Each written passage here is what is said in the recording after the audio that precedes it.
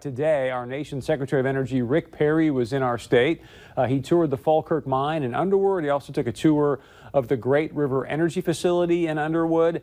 And shortly after that, then he had this great roundtable discussion with a bunch of energy industry leaders, some of our elected leaders. That was at U of Mary in Bismarck. So earlier today, had a chance to visit with Secretary Perry to talk about his visit here to our great state. We had a little bit of a tech issue, but we had a workaround.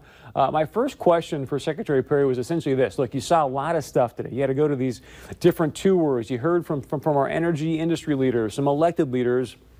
For the people watching tonight, what's the most important thing that they should know from what you saw and heard today? Here's some of what Secretary Perry had to say. Are some states who are part of the energy revolution in America, and I'm in one of them today. North Dakota is going to play a very, very important role in the future of America's energy independence, our energy dominance, if you will.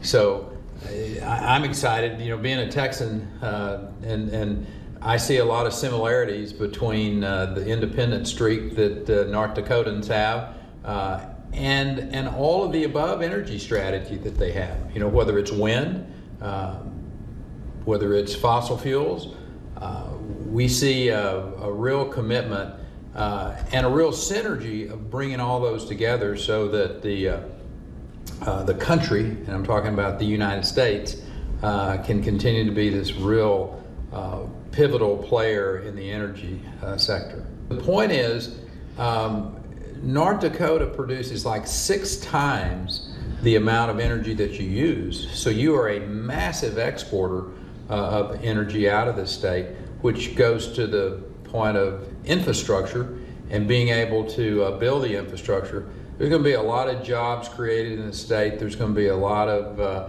opportunity for North Dakota and her citizens to enjoy this energy revolution that's going on. The energy revolution that's been happening. Obviously, North Dakota's done an outstanding job at sort of this all of the above energy approach. In fact, we are getting right now as a state, really as a nation, but we're getting so good at fracking right now that we're producing a ton of what's called LNG or liquefied natural gas. And if you do some homework, some research on this topic, many people would say, hey, you know what, coal's had somewhat of a demise, if you will, as of late, a lot of because of the regulations. Part of that's true, but a big part of it is because of LNG. If you look at the research, there's sort of this inverse relationship between the more that we use LNG, then the less that we use coal. So I also asked Secretary Perry, hey, it's great that we're producing all this LNG. We're having an opportunity now to export it globally, hopefully over to Germany to take away that Nord Stream pipeline from Russia and Germany. But my question was, hey, are we essentially cannibalizing our own coal industry because we're getting so good at producing and moving liquefied natural gas? Well, we're going to need all of these sources of energy. I think the idea that you got to pick one over the other is a incorrect analogy here. And I give you a good example. The president is interested in making sure that we have a solid base load strategy in this country. And there's only 2 forms of energy that will do that. That's coal and nuclear. Any other source of energy is interruptible to some degree.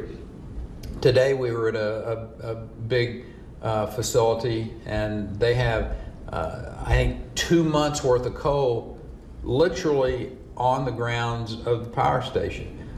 Nobody else can do that with the exception of nuclear.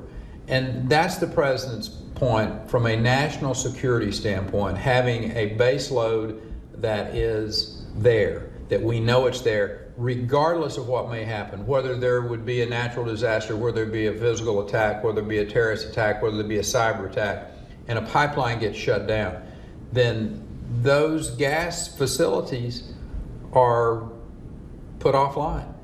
Not so with coal, not so with nuclear. That's the president's point. You bet we're going to produce LNG and we're going to sell it to the world. But we also have to think about the national security aspect of making sure we have a dependable base load of which, no matter what happens, they're going to be producing power.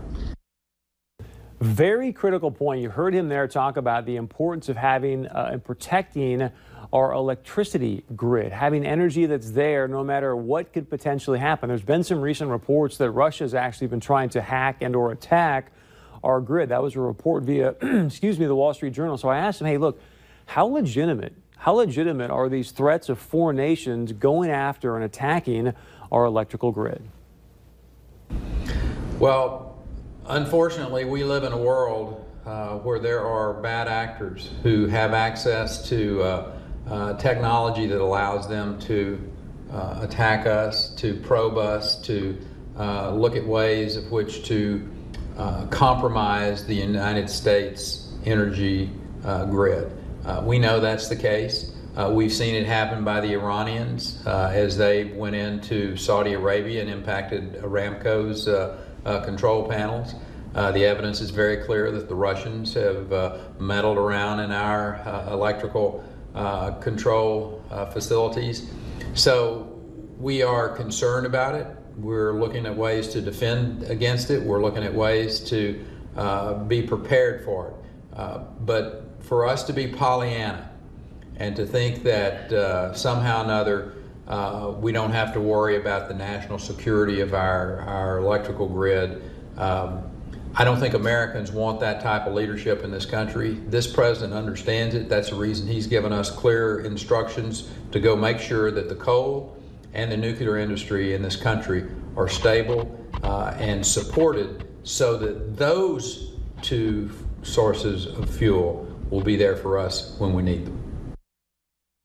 Very important piece here because the Department of Energy has now floated an idea. You've heard maybe about some coal plants or nuclear plants that are facing what they call early retirement. So the Department of Energy is floating this idea of, hey, look, we may have to subsidize some of these quote unquote early retirement plans to ensure the certainty within our grid. So big situation there from a national security standpoint. Now, my last question for Secretary Perry was, hey, you just sat down with a bunch of elected leaders, a bunch of energy industry leaders. You can see North Dakota becoming an energy leader, not even just within the United States, but I would say even globally as well. So I said, okay, what was the main theme you were hearing from these energy leaders, our elected leaders, and what should the people of North Dakota take away from this very powerful and important meeting? Here's some of what Secretary Perry had to say. Well, I'll tell you from my perspective, the leader that's really standing up and going forward with North Dakota is Kevin Cramer. Your congressman really understands the importance of having an all-of-the-above energy strategy in this state. Obviously, Senator Hoeven, a former governor friend of mine who we've worked together for a long time. Both of those individuals, for instance, the tax credit, I think Section 45, if my memory serves me correct, tax credit, they're carrying legislation to give incentives to folks to be able to use these enhanced oil recovery techniques and to really make North Dakota even more productive in that arena. So, the private sector folks just want government to basically understand that they're willing to risk their capital if we have permitting and regulatory oversight that doesn't jeopardize their ability to have a return on their investment. And that's what I heard time after time in the meeting. Thank you to Secretary Perry for giving us some time today, for being in the great state of North Dakota. Always enjoy having one of the cabinet members here. Obviously very excited with all the great things that we're doing here with energy. Now, about 6 o'clock this evening, it looks, at least appears, that Senator Heitkamp may be a little bit jelly that Congressman Kevin Cramer had Secretary Perry in the state, because around 6 tonight, Senator Heidi Heitkamp tweeted this out. In 2014, I brought then Energy Secretary Ernest Moniz to North Dakota by successfully pushing the Energy Department to visit ND while developing a comprehensive, I mean, why even tweet that out? It's 2018, but all right, that's the, I guess, the beauty of politics. When one person makes one chess move, you try to back that chess move with another one, referring to something that took place in 2014. We'll let me know your thoughts there from